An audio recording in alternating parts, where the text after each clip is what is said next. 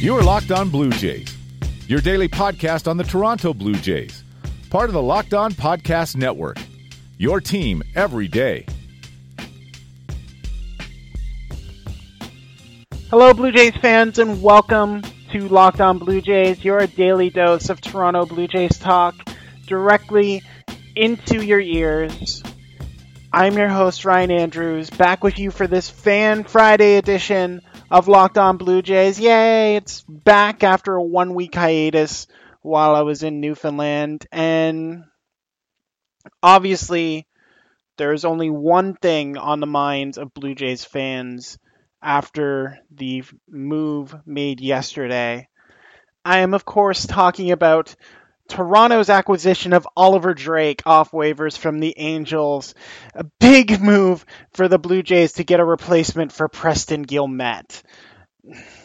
No, obviously, we are not here to talk about Oliver Drake and his 7 ERA on the season.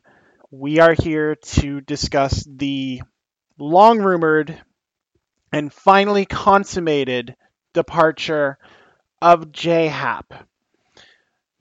It was said he was going to go to the Yankees for months.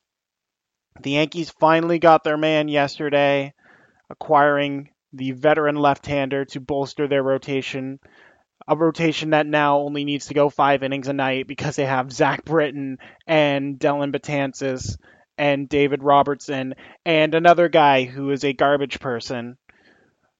But yeah, it's a sad day.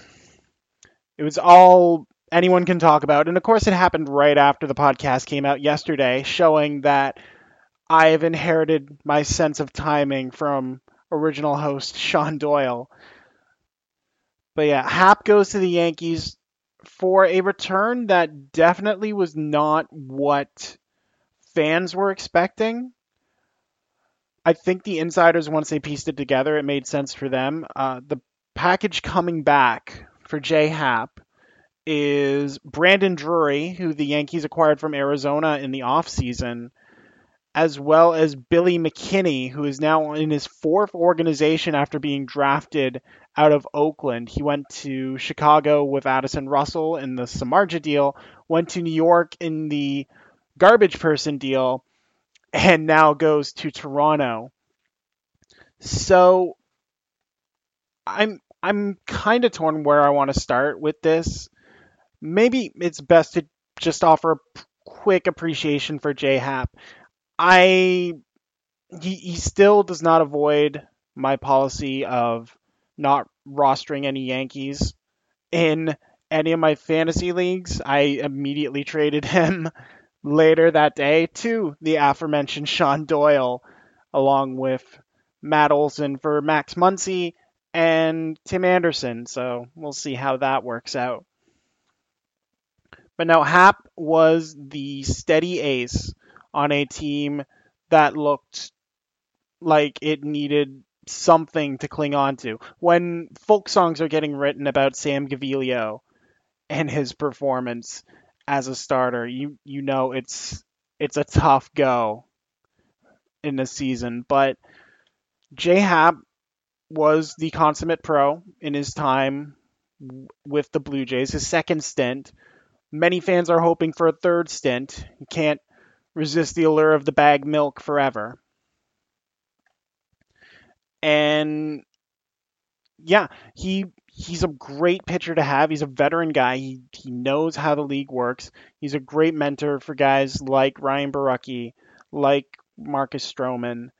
And while I cannot bring myself to root for the Yankees to win a World Series, I will be less upset if they do win the World Series because it means J-Happ gets a ring that he richly deserves. So I guess that's my take on J-Happ leaving. I almost feel worse for Seung-Hwan Oh than I do for J-Happ, just because Oh went to Colorado. But yeah, the big focus for the Blue Jays now is what the front office is doing. Brandon Drury and Billy McKinney as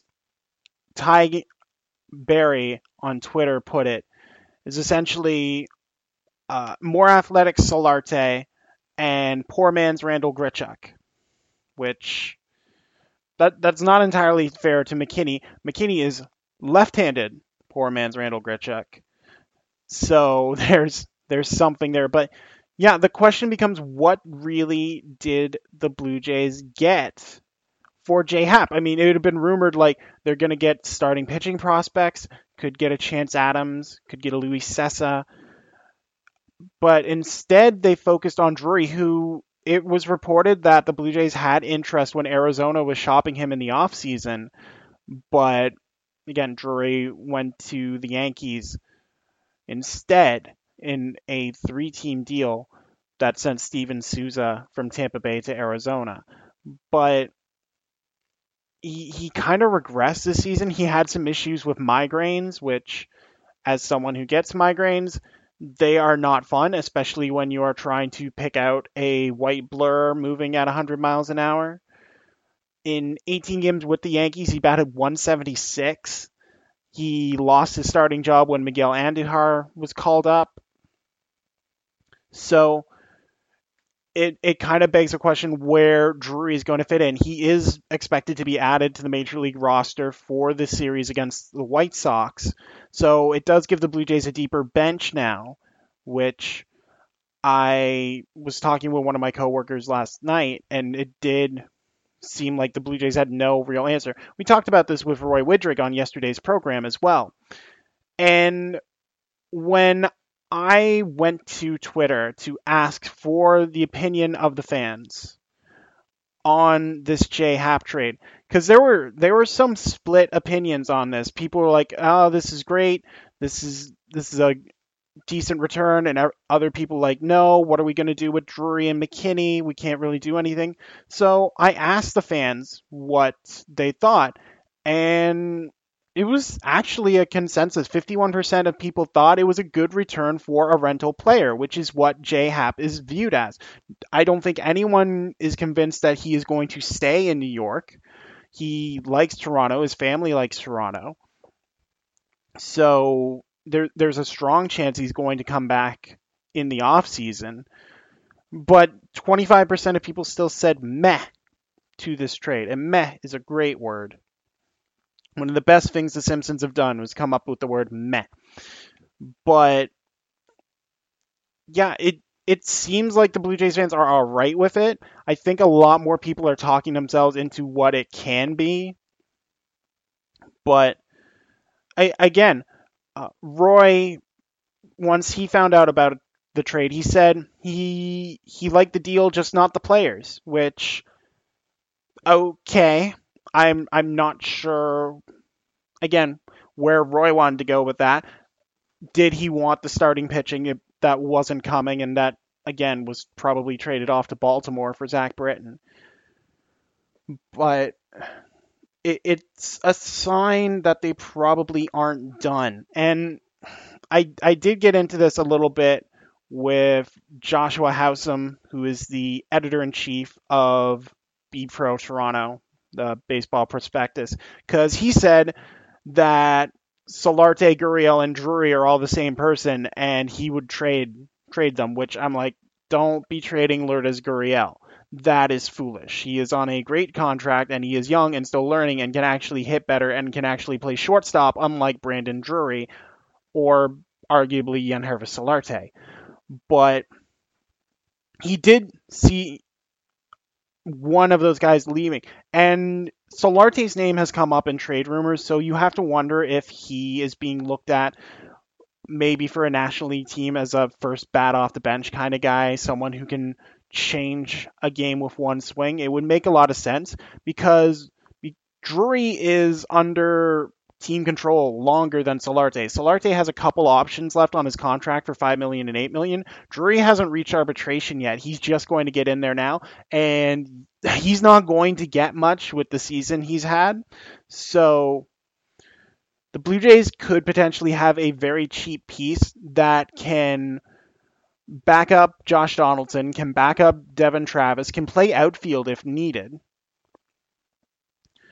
and is another one of those versatile pieces, arguably more versatile than Solarte, because you can't conceivably put Solarte into the outfield. Whereas, again, Drury has experience at both corner outfielders from his 2016 campaign with Arizona. So he even had some time at first, so he could even back up there. So it does make Solarte redundant, and it does seem to suggest that Solarte would be moved. I know there's going to be a lot of Blue Jays move that a lot of people are going to like. We're just waiting for the shoe to drop on Curtis Granderson. They're trying to move people out of the bullpen, but it's still difficult to really see what the team is doing here. And we can try to make sense of it with the help of the fans right after this. Okay, so I did want to get to some of the reader responses, but before we do, we got a couple. I do want to start with unofficial Yankees expert of the program. We officially came up with that title this week. He has earned it with his comments. David T.A. Brown on Twitter, aka the fake fan downtown. We went back and forth a lot this season trying to figure out what the Hap deal would be. And when I put out the poll, David commented that Drury would be playing right away. Versatile, useful, everything I said in the first half. He stressed that Billy McKinney isn't that far away. That he did have a cup of coffee against Toronto earlier in the season. He got injured and got sent back down. But in his opinion, McKinney may be a more valuable piece of that trade than people might have suspected. And with Granderson potentially on the move and Dwight Smith Jr. already up, it's going to be interesting to see if the Blue Jays do give that first shot to Anthony Alford, who's been playing it well, or Billy McKinney. McKinney's a lefty bat, as mentioned. He's got a decent pedigree. He was a first-round pick of the Athletics. He again had that cameo this year, but he's regressed a little bit at AAA. He's only batting .227 this year, but you have to wonder, A, he's still very young, and he hit .306 at AAA the year before, so he's still got something there. B, you wonder if he's not adjusting from changing his swing a little bit, whether it be because of the injury or because he's going for more power. His home run production is up this year with Scranton Wilkes-Barre. So you wonder what goes there. And again, if he comes up to the major league level where he's with a team where there's no expectations, he doesn't have to press himself immediately, where he can just kind of learn, he has a chance to become very good. There's a reason why he was taken in the first round.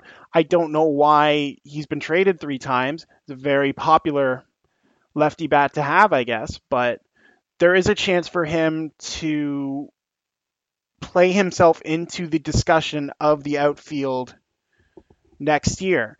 And again, this is the Blue Jays taking advantage of a team with too much talent at one position. It's the Teoscar trade from last year. Because Andujar blocked Drury became expendable. Because Clint Frazier is still in the Yankees, McKinney was expendable. And I would much rather have both those players, but you're not getting them for a 35-year-old rental starter. And if the Blue Jays can kind of assuage Drury's fears and get that guy who was in Arizona, he's a very productive hitter in Arizona. Brandon Drury, over 3 years with the Diamondbacks, batted .271, had 31 home runs, 124 RBI, which I will take any kind of run production on this team because it doesn't seem to be able to do so. But he's a guy who generates contact. He's a guy who, again, you can slot in wherever you want. He's like Marwin Gonzalez, which I've said the Blue Jays have been trying to do with Gurriel. So if they keep those guys and then trade Solarte, which it will suck that the party bus will have to be shut down once Solarte moves. But if that's the case, then I can see this making sense and getting a bit younger, a bit more athletic. Because like Yangervis Solarte can't move. It's silly watching him try to run out a grand ball. Brandon Drury's a little bit faster than Yangervis Solarte. But we do thank David Brown for giving the Yankees perspective on that trade. He was very happy. Brian Cashman wanted lefty pitching. He got lefty pitching. Yankees could be done trading at this point, even with the Aaron Judge injury from yesterday. Other people, Adam at South of the Six on Twitter, he didn't hate the trade, but again, felt it was redundant and thought it meant that someone would be moved. And again, all signs are pointing to Solarte in that instance because Gurriel is definitely a piece for the future. They want to run him out there every day. It wouldn't make sense to have Solarte out there. So it's very likely that Yangervis gets moved because that when he's 32, when the other bats are coming up, he's not going to be as productive. And I would not be surprised if they try and just get something for Solarte right now. Maybe a couple lottery ticket prospects like who they sent to San Diego. Colin M. at Matt Maniac said this indicates Happ is not signing with the Yankees and is a pure rental. I do 100% agree with that, Colin. Also, he says Vlad Jr. is not seen as a third baseman in the bigs, which I'm not sure if that's the case entirely yet. Again, Brandon Drury is a very versatile guy. You can play him at second, you can play him in the outfield, you can play him at first if you really want to. I don't think it closes the book on Vlad Jr. as a third baseman. I know people have eventually looked at Vlad playing first base or playing a corner outfield slot, just kind of focusing on hitting. But I think the Blue Jays are trying to keep their options open at this point, especially at the time when they're again not trying to win. Well, let's just say that right now. It does not behoove the Blue Jays to win very often the rest of the season. So I wouldn't close the book on anything like that, Colin, but it does give the Blue Jays options in case Vlad Jr. doesn't improve defensively to the point they feel that he can confidently man the hot corner. So that will be interesting moving forward. One other thing to touch on with this trade, and David brought this up when we were discussing the ramifications of this deal, is what this says about Josh Donaldson and what the Blue Jays' plans are going forward with him. Because he mentioned that Drury could replace Donaldson at third next year, and Jays fans would be happy. That remains to be seen.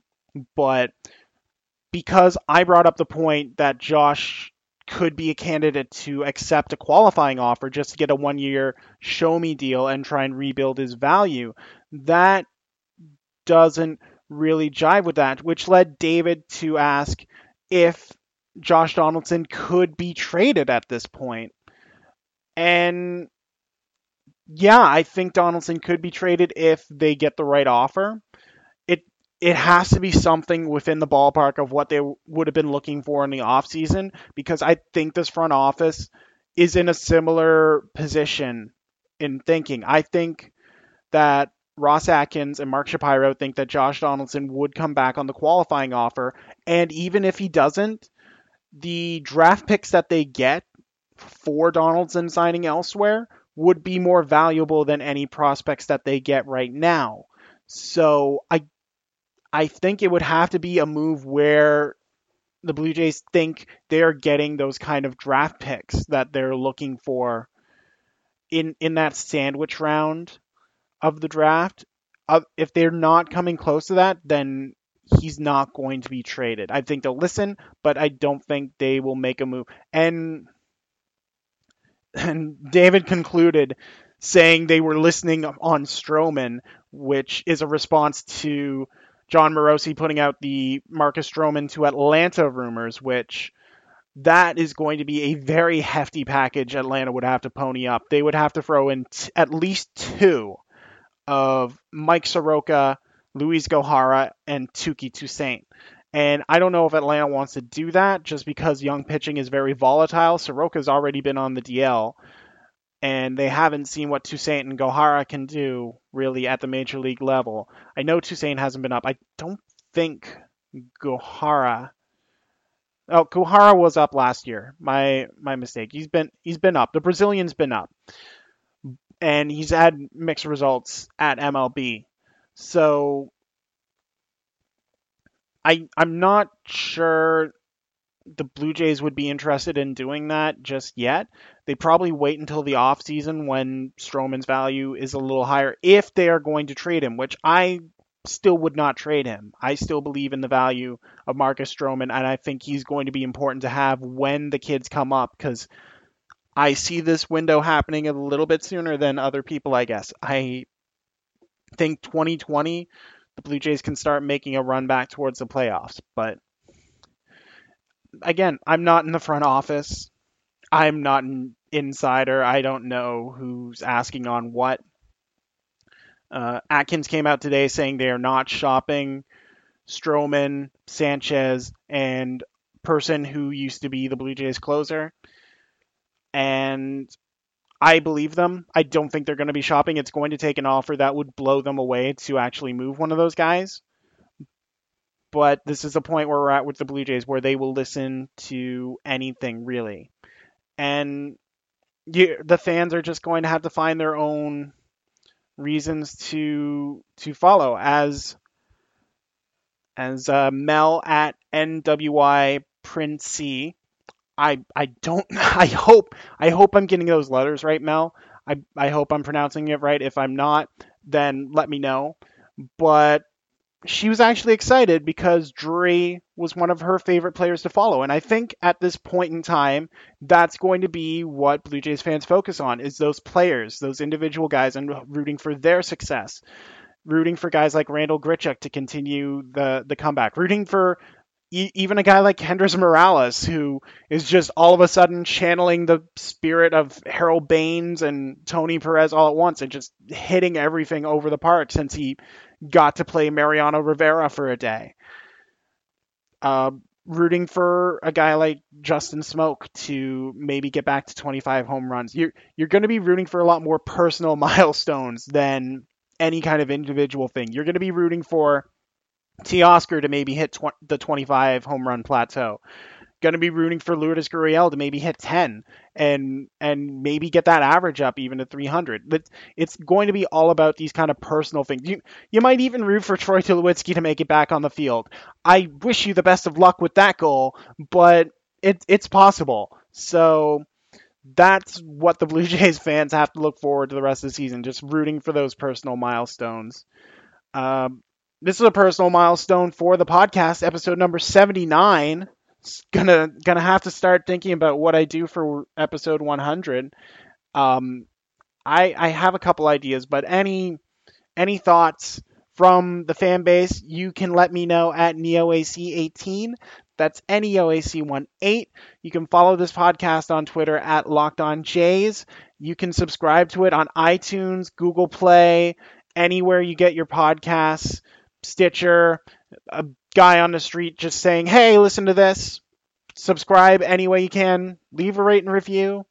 It's appreciated on this end, as I appreciate all the support you guys and girls, whoever you may be, give me every week by listening. I want to thank the people who contributed. Thank you to David, our Yankees expert. Thank you to Colin. Thank you to Adam. And I guess thank you to Roy. He said something. Thank you to Mel for listening. Thank you all for listening to this podcast. So for everyone here at Locked On Blue Jays, my name's Ryan Andrews. Thank you so much for listening, and y'all take care.